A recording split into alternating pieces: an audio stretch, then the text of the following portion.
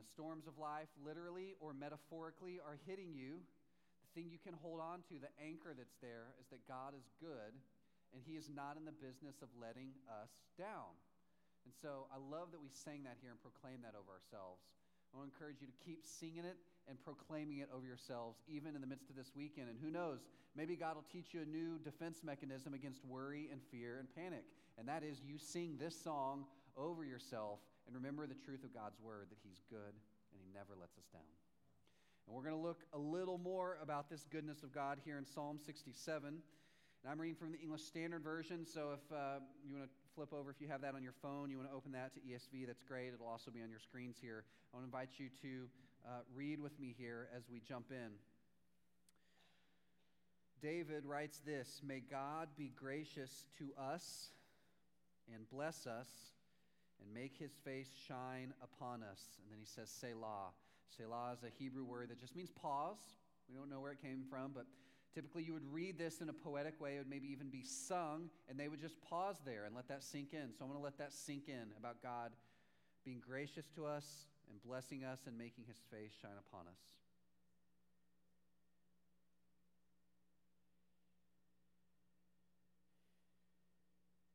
And then verse 2 it says, "That your way may be known on all the earth," or on the earth, "your saving power among all the nations." Right up front, David wants us to know something. The reason he's writing this psalm is that God's way may be known on the earth. His prayer and his goal in talking to us is this end. This is the conclusion for which David's writing, that God's way may be known on all the earth, that there be no one on earth who has any kind of a confusion about who God is and about what He wants. That's the aim for which this psalm was written. Keep in mind that the Psalms, if you don't know this, the Psalms are basically David's quiet time book, right?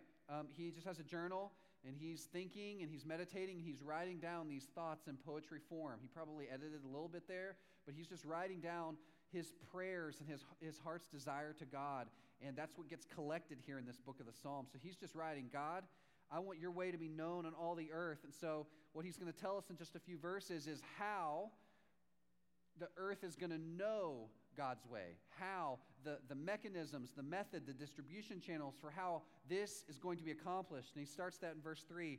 "Let the peoples praise you, O God. Let all the peoples praise you." Verse 4.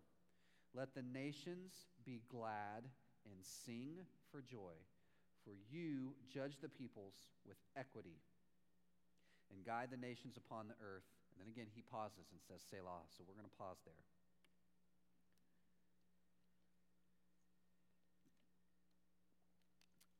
Verse 5, "Let the peoples praise you, O God.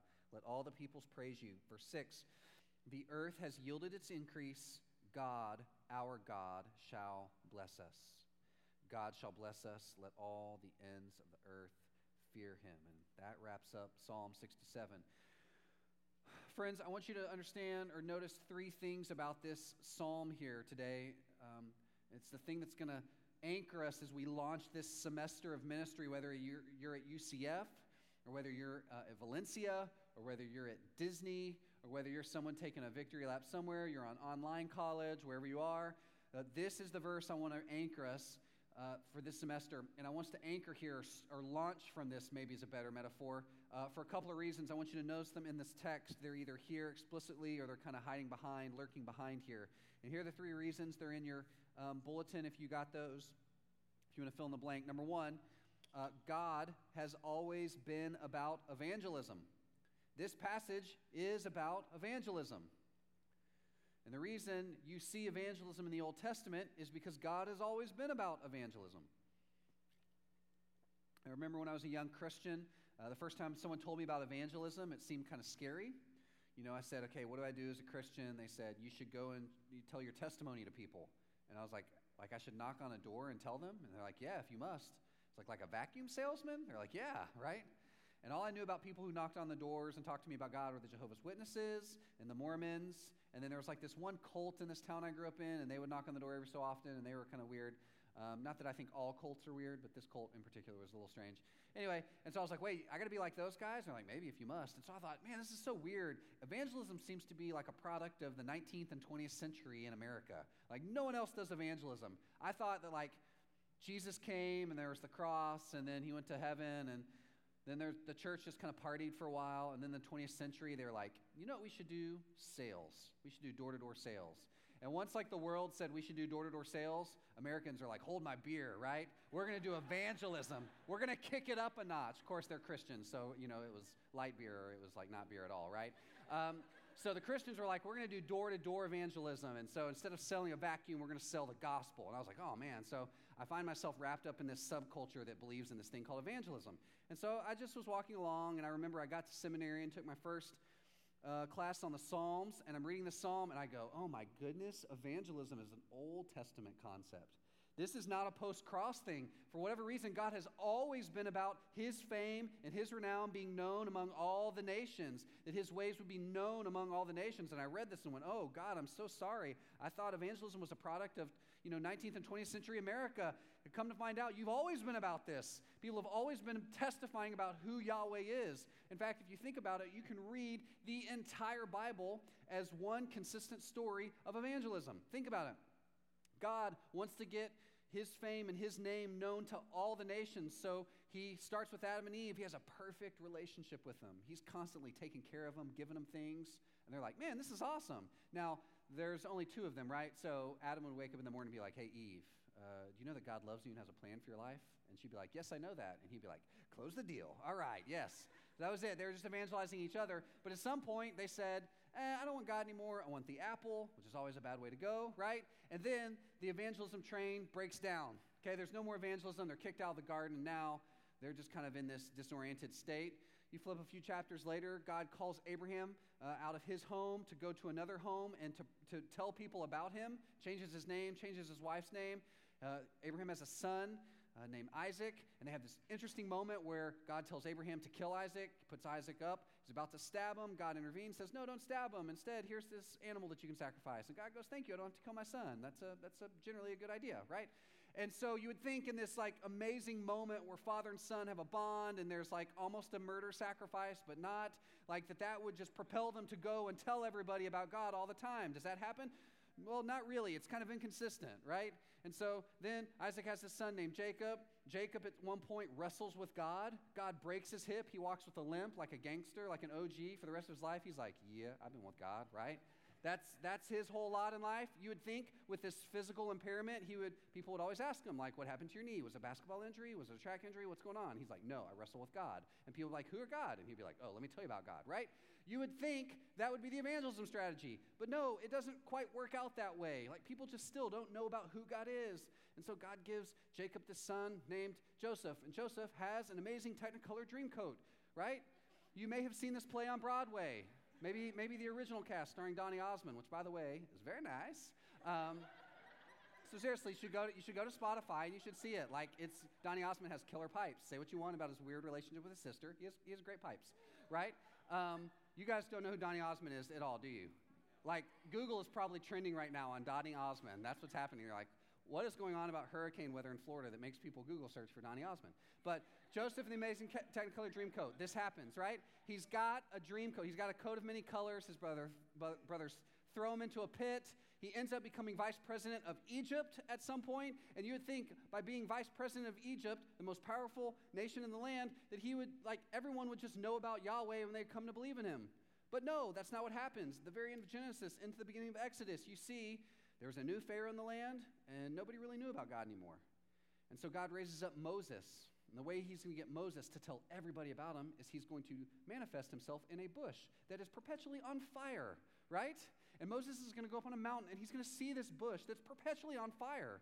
And God's like, okay, cool. Moses will go down. He'll tell everybody about me. He goes down and is like, hey, I saw this bush that was perpetually on fire. And they're like, I'd rather worship this golden calf. And he's like, no, right? It's just this terrible thing. So finally, God just says, I'm kicking the people out of Egypt. They're just not doing the thing. And so the Hebrew people are leaving Egypt. While they're leaving Egypt, God's like, I'm just going to try to do the Egyptians a solid, right? I'm going to bring 10 miracles upon them. You may call them plagues, but they're miracles, right? I'm turning the Nile River red. That's a miracle, right? It's at minimum a magic trick. So you would think at some point Pharaoh would be like, oh my goodness, this is incredible. I want to worship Yahweh. No, the Bible says Pharaoh hardened his heart so the nations don't hear about God. So he sends Israel packing, right? And they're walking. And it's not just that they're walking on this road trip. He actually physically splits a sea and lets them walk on dry ground. If you've seen the documentary of this, The Prince of Egypt, the cartoon documentary, right? As they look either way and they're walking like on dry ground, there's like whales. It's like the coolest aquarium ever. And they're like, oh, cool, a whale. And you would think after they saw whales and they saw these fish and they got to the other side, immediately they would be like, let's go tell everybody about Jesus, right? No, what do? Like Miriam sings the song and then they're like, I wish we were back in Egypt under slavery and oppression. It was better there. And they're like, God's like, what do I got to do for these people? So he sends them wandering in the desert for 40 years, and every day he bakes bread for them and provides it to them and kills quail and brings it to them, except on Saturday where he gives a double portion. So on Sunday they could chill out. He gives them a day of rest. He gives them a day off. And do they tell people about him? No. He's like, oh my gosh, what do I got to do? So finally he raises up these judges who go into the land, and they're trying to make sure that there's law and order. There's this one judge named Samson, right? Looks like an Adonis. Like, very Herculean. He's like killing stuff. He's like the first action hero, if you've ever seen this.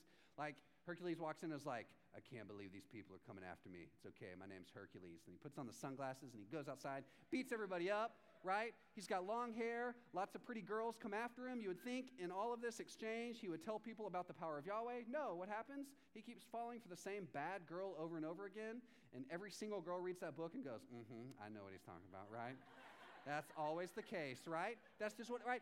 So still, the message of Yahweh is not getting out there. And so God has to raise up the next generation. And these guys are called kings. He raises up kings like David and Solomon. And although they follow God, David kills Goliath. Do people know about Yahweh? Kind of, but it's still not clear. His ways are not known on all the earth. And so the kings go down and he raises up prophets. And the prophets go out and they speak into the margins of, speak from the margins of society into the center of society, telling everybody that this is all really bad. What they're doing is bad. Do people believe in Yahweh? No. Does his name get out? No. And so God finally just goes, okay, for 400 years, I'm not saying anything. I need a moment. This is why in the Bible it says a day is like 1,000 years and 1,000 years are like a day. That 400 years of silence between Old and New Testament was God going, I need a moment, right? I got to think this through, right? Okay, right? So then he comes back in the New Testament. He's like, I got it. I'm sending Jesus to the earth, right? Me, my very existence, I'm coming to earth so you can see me in flesh and blood. And he lives a perfect life. And he gathers people and he teaches them. Then he dies on the cross, a perfect death. And then he's buried for 3 days. And then after 3 days, he raises from the dead, comes out of the tomb, reveals himself to the disciples, and then ascends into heaven. And that's not enough. That's not enough. As he ascends to heaven, he sends the Holy Spirit to live in the hearts of every believer. And now we have a game changer, because the manifestation of the love of God for everybody, the inclusive, powerful, life-changing love of God now dwells in every believer, such that when you wake up every day, you go, wow, I'm filled with the love of God. I should tell everybody about this, right?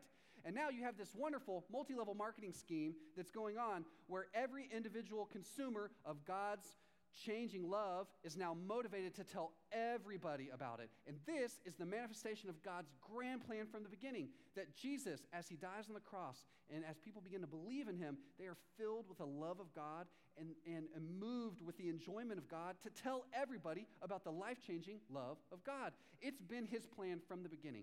God has always, always, always been about evangelism. And evangelism is the way that God's going to make his way known in all the earth. There's no other plan B. There's not a second thing. God will. He actually has another way he can tell everybody about himself. It's when he shows up and just says, hi, I'm God. But we know in the Bible that's going to be on the last day. That's a one-day thing. That's like God shows up and goes, hi, I'm God, and time's up, right? That's when that's going to happen. That's like the nuclear option for God, right? Because he knows once he reveals himself, he's got to wrap this thing up and start a new heaven and a new earth. So between now and then, what his plan is every one of you in here who's got eyeballs and a heart and a mouth, he's going to fill you with his Holy Spirit when you believe in Jesus, when he converts you, and he's going to fill you with such joy, and he's going to give you all of these people around you who don't know Jesus, and he's going to whisper every day of your life, go tell them about me. But not like in a creepy way. This is not like a horror movie, right? This is more like a still small voice, right? go tell people. If you enjoy me, tell everybody about me. If you enjoy me, tell everybody about me. God has always been about evangelism. That's why he says in verse 3, let the peoples praise you, O God, let all the peoples praise you. He wants us to proclaim the good news of God's inclusive, powerful, life-changing love that resides in the heart of everyone who believes in Jesus. And when we do that, verse 4 says, it's going to result in this: the nations are going to be glad. So let's think about these two things. Not only has God always been about evangelism, but number two, let's talk about the nations. What does it mean for nations to be glad? Nations, what are the nations? Nations are people groups. Nations are people groups. So God is saying, let the people groups be glad. A people group, if you remember from last year, a people group is just a group of people who are united by some common thing. Typically it's language, it may be culture, it may be something else, but it's just people who are united by something. So for us in college ministry, the way we organize is around three distinct people groups: UCF, Valencia, Disney, right? Disney people are united by their love for a mouse, right? And let's be honest, princesses, right? It's really about the princesses. Like, we like the mouse, but it's the princesses we're all after, right? Am I fair, Disney peoples? Okay, some of you are like, no, it's the mouse. It's the mouse. That's fine. Mouses and princesses. Okay, UCF are people who are united by their love for the Knights, right? Go Knights. Charge on. Okay, right? Valencia are people who are united by very inexpensive education, right? Is that fair? Right? They're like, listen, you want me to pay what? I can go to Valencia and get a high-class education for little. Like, come on, let's be honest here, right? So Valencia, Disney, UCF, these are these people groups. Well, when God says let the nations be glad, he's not talking about societies or political entities. He's talking about people groups. These are people of every tribe and every tongue who exist all across the globe. People who are not necessarily nationally Chinese, but people who are people who speak Mandarin, or people who speak Hindi, or people who speak Urdu, or people who speak English, or people who speak Canadian English, which is a weird version of English, but it's almost English, right? It just involves apologizing a lot and saying A, right? Or anybody from here, Canada, we're like, I'm super offended at that. Any Canadians? Is Laura Messier here? She's Canadian? Okay, good. God, even if Laura was here, she would apologize for being offended. So anyway, so listen, it's people who are united by these things. And when God says, let the nations be glad, he's saying, let these people groups all over the earth be glad. So people groups, again, they're not nations politically. They're just groups of people who are identified and united by common things, right? That's number one. The third thing I want you to realize is God's desire is not to make nations happy, but to make them satisfied. God's desire is not to make nations happy, but to make them satisfied. Happiness, as we learned last semester, is an emotion. And emotions come and go. It's conditional, right? You eat a Chipotle burrito, you're happy. Okay, right? Okay, I'm happy. Your happiness could just be the product of your indigestion or digestion process, okay? You eat a new burger joint that's not that great, you're sad, right? Your football team wins tonight, like maybe Haley's football team over here, the New England Patriots, they might win tonight. Haley would be very happy. New England might lose, their quarterback might go down forever, and their organization might disintegrate from the bottom up, and she might be sad, right? I'm not saying I wish that upon her, I'm just saying it's, a probability, right? So again, happiness is conditional. God is not trying to make people groups happy. He is not in the business of making people happy. I think God cares if you're happy, but I think he also cares that you're sad, and I think he cares when you're frustrated, and I think he cares when you're scared. God cares about all of your emotions, but he doesn't exist to make you only have one particular emotion. That would be really myopic. God's desire is instead to make you glad, or that is to say, to make you satisfied, to make all the peoples satisfied. Being satisfied is unconditional. It means no matter the circumstances around me, I am ultimately content in the sovereignty of God and the reality of who he is. Satisfied, glad means I am ultimately satisfied in the reality of who God is. And so no matter what my conditions are, whether it's a sunny day in Florida and I'm on Cocoa Beach, just chilling, getting a tan, playing some Frisbee, watching some men in European Speedos go by and going, well, that's weird, right? Which is always my experience when I go to a beach. I'm always like, today's the day I'm going to go to a beach and not see a man in a Speedo. Nope, it's not.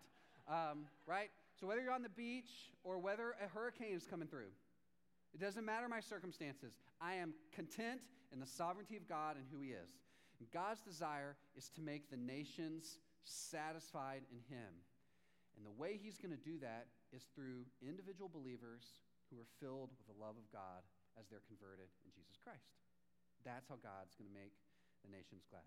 So here's the big question, the application question I want to ask you guys here today. If all this is true, then how does God want me to help people become glad in Jesus? Or more particular, how does God want me to help my people group become glad in Jesus? If you're at UCF, how does God want me to help UCF students become glad in Jesus? If you're at Disney, how does God want me to help Disney workers become glad in Jesus? If you're at Valencia, how does God want Valencia people to become glad in Jesus? And there are four things I think, if we could break this apart, there are four things I think that would help us understand God's strategy for you individually to become glad in Jesus. And they all begin with I, because that's how we roll. Number one, you would first identify who those people are that God puts around you. You can't witness to people you don't know, and you can't witness to people you don't love, right? So, I mean, you can like take a tract and just throw it at a stranger, but I don't know that that's what God means here by making someone glad. I remember when I was in high school, our student ministry took a spring break trip. It was a spring break mission trip to Colorado, to the mountains, and they are like, yeah, we're going to do evangelism on the slopes. And I remember I'm a brand new Christian, and I'm like, how is that going to work? And I was trying to conceive of all the scenarios in which you do evangelism on the slopes. And so me and my buddy Brad are on this ski lift, like going up, and we've got these tracks, right? And the tracks are like the most heinous kind of tracks. It's like, hey, have you thought about hell? Yeah, you're going to burn there one day if you don't believe in Jesus. Like that was, and it was a cartoon with it. And I was like, who, like people read this? I guess it's like a comic book. I don't know. Anyway, so I'm like, what do I do with this? And he's like, we give it to people. I'm like, which people? And he's like, I don't know. So as we're going up, we see this guy just go and hit the slopes. And he's like having trouble getting up, and he's wobbly. And my buddy Brad throws a track down onto him, and he goes, if you'd have died, you'd be in hell. And we kept going, right, up this left, right? And I was like, this is what we're supposed to do? And Brad was like, I don't know, right? It seemed like a good idea. I was like, geez, okay, man, that's crazy. Right, hey, listen, you can't evangelize someone you don't know and love. So you're going to have to get to know some people. Before you get to know some people, you're going to have to identify who they are. So here's the question I want to ask you guys. Who has God put around you to evangelize? Who are the people around you God wants you to minister to? And maybe they're either non-Christians, or maybe they're people who have been in church, but they've been away for a while, and they know they just need to get back. All they need is to know that there's a cool, safe Christian person they can go to church with, right? Who is it God's put around you that he wants you to minister to? Here's my encouragement to you guys. I want to encourage you tonight to think about three people, to identify three people who are in your people group, who are around you, that God may have put around you for the sole purpose that you begin to minister to them, okay? Identify them. And at the very end of today, I'm going to direct all of us, you don't have to do it now, but I'm going to direct all of us to find these Scrabble pieces. You may have noticed there's Scrabble pieces everywhere. Some of you are playing Scrabble in there with no board. You just kind of like impromptu or like, let's do this, right? Scrabble pieces, let's go. I'm the best, right? Some of you got real competitive, and it was awesome. So we have these Scrabble pieces. It's not because we love Scrabble, although we do love Scrabble. It's because every one of these letters represents a name. And so what I would encourage you to do is not only identify three people who are in your area and pray about it and see if these are the three names God would have you begin to minister to, but all of those people who have names, those names have a first letter in that name. And so I want you to come grab the Scrabble tile pieces that begin with the three, that correspond to the three names. So like if it's like Joe, Jeff, and John, you'd get three J's, right?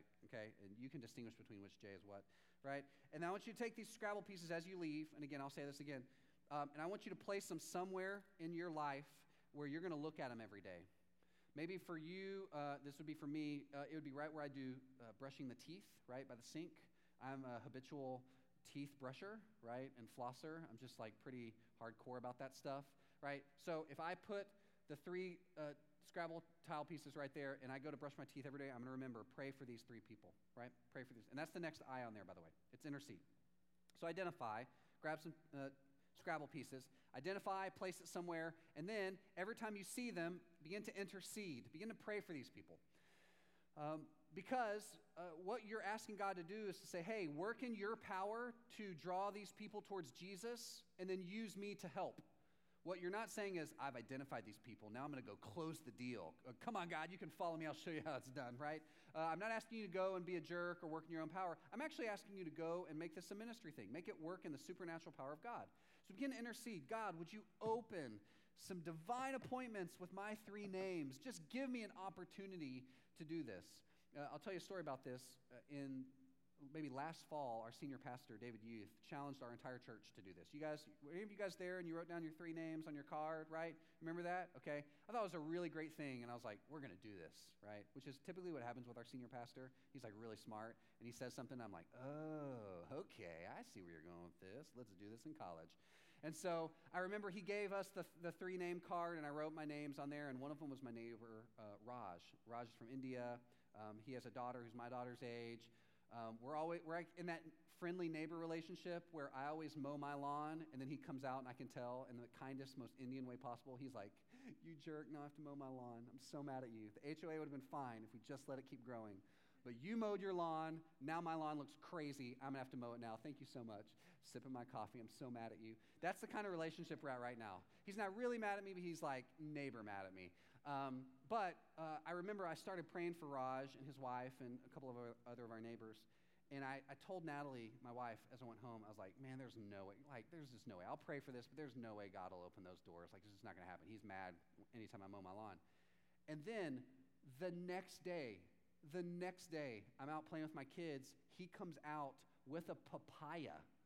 And he walks over to me, and he's like, Doug, I know we haven't had much interaction, but I have a garden in my backyard that's kind of hidden. I tend to it, and I've been growing these papayas. Would you like one? And I was like, who's saying no to papaya? Yes, right? This is awesome. And he was like, we should get together for dinner. And I was like, yes, we should, and I'll get back to you. And I walked in, I was like, Natalie, I don't know why I always doubt God, but he's, and I was just stopping. I was like, you are good.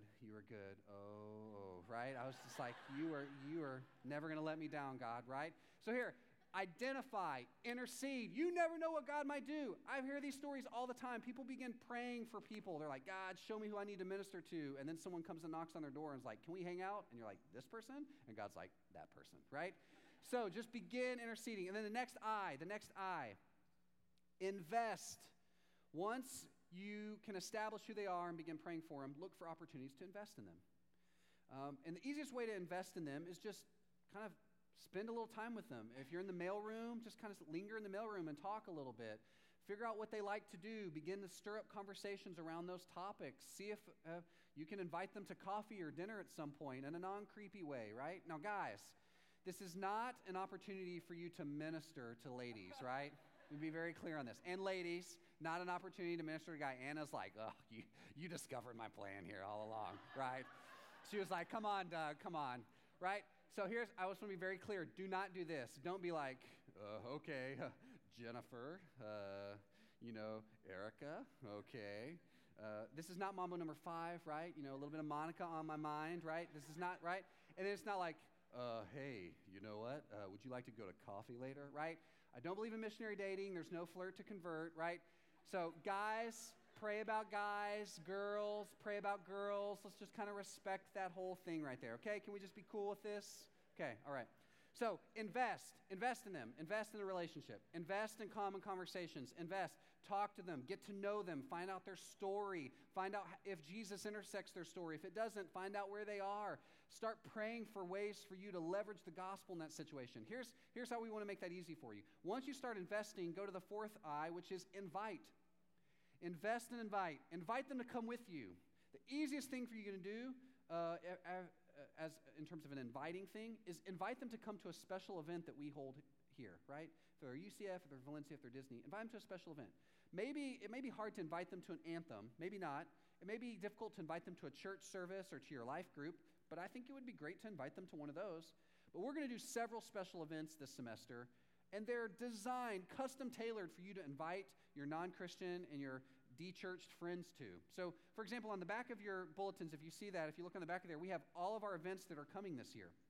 And the next big one that's coming up is actually our Poser Party. Poser Party is on October 31st. Some non-Christians call this Halloween. But it's our version of Halloween. It's like for us Halloween, but with a twist. So we invite you all to show up dressed as something, just as a character. And then at some point we go 3, 2, 1, and we do a bell or whatever. And then for the next hour, you have to act in character the rest of the time, right? So you've got to there's 2 levels of the strategy here. You've got to pick someone who you can pull off both in look and in character, right? So if you dress up as a rabbit, no more talking, right? Unless you're like, the Easter Bunny, or like a disgruntled Easter Bunny or something like that. Chuckles, that was for you, right? That was for you. Unless you're Bugs Bunny from Space Jam, which you nailed last year. So there you go. So that would be a great thing to invite them to. Bring them to Poser Party. We're going to have a UCF tailgate at some point. We were supposed to have one Saturday, but because of the hurricane, we're rescheduling it. So we're going to have a UCF tailgate where we're going to provide food and provide you a ticket into the football game, okay? And so that would be a great thing for you to invest and invite someone to. And once you invite them to come to there and they see that Christians aren't just all crazy cult members, right? Then you can invite them to come to an anthem or to a life group or something like that. So identify, intercede, invest, and invite. That's how that's how I think God wants you to help make people glad in Jesus. And just to tell you how this could work, I want to introduce my friend Ryan. Ryan's right here in the wheelchair. Ryan, why don't you just kind of loop around right here? I want to interview Ryan because something cool happened with Ryan last week, and I want Ryan to tell you about it. So would you guys welcome Ryan to the front right here? There you go. Here, I'm gonna grab this and come sit down by you. All right, can everyone see Ryan? Are you guys good? If you can't, just kind of stand up or whatever. We'll try to talk real fast so you're not seeing for a while. Ryan, I know we had the 4 questions, but let's get the good stuff out front. What happened last Thursday? Well, last Thursday, I accepted Jesus. Come on. Okay. So Ryan texted me last Thursday and said, hey, I'm a +1, which is our lingo for on the spectrum, I've become a Christian. And I was like, dude, that's awesome. And so, Ryan, tell us why maybe that's a significant statement, because I'm sure people have seen you here for a while, but talk to us about why that's significant. Well, I've been here for a year. I came down on the Disney College program. But the biggest reason, I guess, why that is significant is because I'm from Mississippi. I've been in church my whole life, and I thought that I got saved when I was 12. And it was just something cool that all my friends were doing was becoming Christians, and I was just like, cool, well, I know what I'm supposed to do, so I did that, but I never really realized until after having some more in-depth conversations with Doug and some of my other friends here that I may not be a Christian. And let me tell you, that's Christian culture's weird. I'm going to tell you guys, because I mean... It's okay to amen that if you got that, like, amen. Okay, see? Everyone knows, yeah, Rick's on board with that, so. I thought I had it. I knew all the answers. I could give you every answer to every Bible question probably that you would possibly ask me, but I didn't have the heart to back it up. So that's why it's so incredible to me, I guess. Awesome. Tell us a little bit about your backstory, like maybe some of the significance, maybe describe the chair, describe family, like what were some of the hurdles you had to work through in coming to make this decision? Well, I came, the main reason that I came back to Florida was to go to the Disney College program, and I am a non-traditional CP. Not a CP anymore. I was a CP from August until just a couple of weeks ago, the end of July, last year to this year. But I had just finished grad school, and I wanted to come and do the Disney College program, 1, because I had already done it before when I graduated undergrad, and 2, because I wanted a way out. I wanted a way from out from underneath my family and everything, and I will, before I get into any of that, I will preface this by saying that I have the two most well-meaning parents in the world. I mean, I don't want to say anything bad about them, but my mom is kind of a helicopter mom.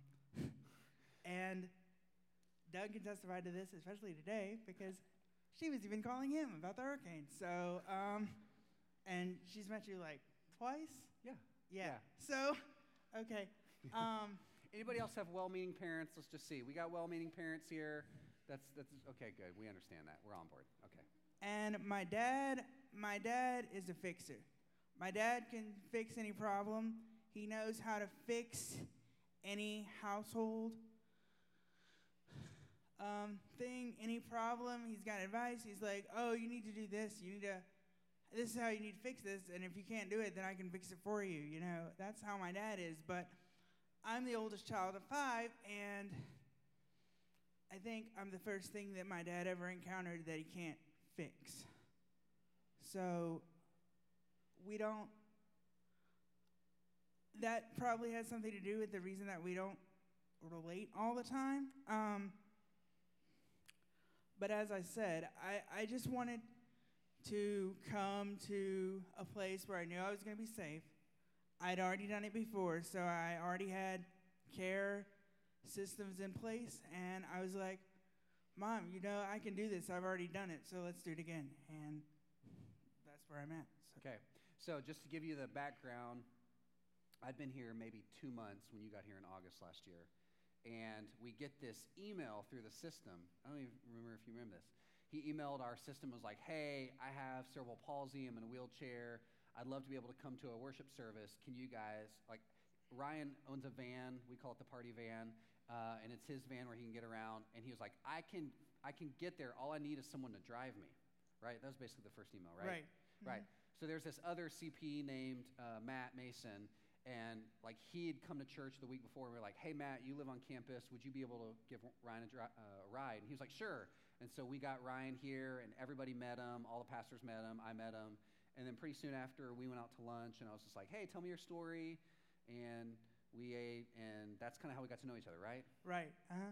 And we've probably been hanging out, like every other week for a year, if not more than that? I mean, I text you every day, so like, yeah. I mean, Right. So hey, if you text me, I promise you I'll respond. Ryan is proof of this. We only send like 75 text messages a day. Right. Right. Okay. Paragraph minimum. Right. So, Right. So Ryan and I were hanging out. Matt Mason and Ryan were hanging out. A guy named TJ and Ryan were hanging out. A guy named Josh DeWitt and Ryan were hanging out. A guy named Harrison were hanging out. A whole bunch of us had just kind of started investing in Ryan. Mike Nelson. And I don't even know if I've told you this. Can I tell you this in front of everybody? I don't think it's the shock value. Like pretty early on, a whole bunch of us got together who were believers, and we were like, we really like Ryan. We don't think he's a Christian.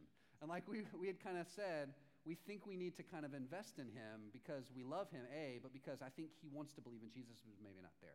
Like I don't know if that's news to you, but we were kind of having that conversation, right?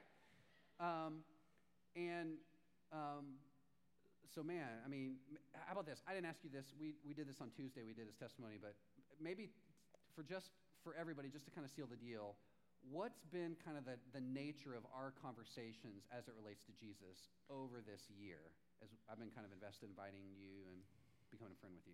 Well, I'm a product of a really, really, really, really small church in Mississippi. And they have, it is called Landmark Faithway Missionary Baptist. And they are, the most strict. All the ladies wear dresses all the time. They don't cut their hair. There's no music with a CD. There's no this. There's these rules. And I remember growing up, I'm thinking, I'm hearing from all these people that Jesus is supposed to be fun and being a Christian is supposed to be, great and wonderful, but I'm just seeing all these restrictions on me. I'm not seeing any joy. I'm seeing that Jesus is this guy that's standing up and going, oh, I see what you're doing, and it's wrong, and you're a bad person. Just pointing his finger at you, and that's what I saw, and Doug is just like, no, dude, That's not what the Bible says. That's not what, I mean, do you get that from anybody that you hang out with around here? And I'm like, oh, no, not really. Like, so I just, my whole perspective just kind of changed on that. Right. So Ryan got plugged into First Orlando, and we had all these conversations, just so you guys know, where he was like, First Orlando is different, right? And if you guys have been here for a while, you just know, like, there's normal churches, and then there's First Orlando, right? It's just a quirky, different kind of fun church, and Ryan really loved that. And so we started talking about what it means to be a member and what it means to get plugged in, what it means to be a leader, because Ryan has tremendous leadership potential. And there's just this sticking point of, do you really want Jesus to be Lord over your life? Because that means he drives, not you. That means he's in charge, not you. And, I mean, maybe say just a few things about how that conversation went down, especially coming from, like, a super fundamentalist conservative background. Well, this is going to make a bunch of y'all laugh, but, like, one of the things that because I really relate to, like, story. I know you're going, this is super awesome, sorry. I really relate to, like, stories like Narnia, Lord of the Rings, and Harry Potter, and all that stuff. Harry Potter fans in here? Harry Potter. Hold on, wait. Harry Potter fans who may have been felt guilted by other Christians for liking Harry Potter? Okay, cool. So you guys know where Ryan is. Okay, cool. So when I was in high school and I was really into Harry Potter, like, and I had to, like, my mom had to read Harry Potter before I was allowed to read it, and she had to make sure that it wasn't evil or anything like that, Right. But I was really into Harry Potter, and one of the first things that I had a conversation with Doug was like, well, what about Harry Potter? Like, I really like Harry Potter. Like, I'm really into Harry Potter. Like, you don't understand. And he's like, I'm not anti-Harry Potter. Like, not at all. Like, that's part of the great, like, the C.S. Lewis tradition. And if you're against Harry Potter, you're against Narnia as well, and you can't be that. So, I mean, and I was like, whoa, okay, that was honestly one of the main turning points for me is like, whoa, I can still like what I've always liked and be a Christian. Awesome. So, yeah. And that was probably the last hurdle for him. I mean, once he could understand you can be a Christian and still read Harry Potter, he was like, oh, this changes everything, right? So, yeah. Hey, what would you say to all them as we're talking about investing in Vining? Just your last 30 seconds. What would your encouragement be to people here as someone who's a brand new Christian who's like, hey, why didn't someone talk to me about this sooner? Like, what would you maybe encourage us with here? You don't have to come with this grand theological perspective all about Jesus. Just, if you click with the person, you don't even have to lead with talking about Jesus. Just invest in that person. Like, even though Doug is a pastor, not that, I think the first conversation we had really didn't have anything to do with the Jesus. We were just kind of, hanging out. So you can build to that point. Don't feel an enormous amount of pressure to automatically go there. I think that stops a lot of people, and I can't say that for sure because I don't know. I'm just now becoming a Christian, but just don't put a lot of pressure on yourself. Just hang out. If it's there, it'll work. So right, we say this all the time. If there's chemistry, it's your ministry, right? Hey, can we thank Ryan for just sharing his testimony? That was awesome. I'll switch you. Hey, love you, buddy. Good job. Good job, buddy. All right, hey, here's how I want us to kind of respond and wrap up here today. I'll just kind of make this statement here broadly. Hey, listen, if there weren't like 5 of us who were investing in Ryan, I don't know if he'd be here today and be a believer. And there are 200,000 Ryans in Orlando. There are 200,000 college students who live in Orlando, who are part of Disney, Valencia, who are part of UCF, and they all need to be glad in Jesus if they're going to be satisfied. Many of them are chasing happiness. They're chasing entertainment. They're chasing all these things. You know what? God doesn't want them to be entertained. He wants them to be satisfied. And the way that God's going to make them satisfied in him is through every one of us here today. And so may I encourage you to begin identifying people that God's put around you. May I encourage you to begin interceding for them. May I encourage you to begin investing in them. Like Ryan said, it doesn't take a big sales pitch. Just start hanging out with them. And then can you begin inviting them to come with you to church and ultimately invite them to believe in Jesus? Here's how I want us to respond. Justin and the band are going to sing a song called Build My Life. And I want to invite you to stand if you're able, because that's our default posture of worship. And I want to invite you to think through the song, sing if that's what God wants you to do. We're also going to have our staff down front, some guys for guys to pray with, some girls for girls to pray with. If you need prayer for anything, if you need prayer for Irma, if you need prayer for evangelism, if you need prayer for your job, if you need prayer for your tests, come down front. We would love to pray with you. And so whether you stand and sing, whether you kneel and contemplate, whether you come down front and pray with us, however you need to respond, this is your chance to respond. You got one song here. I want to invite you to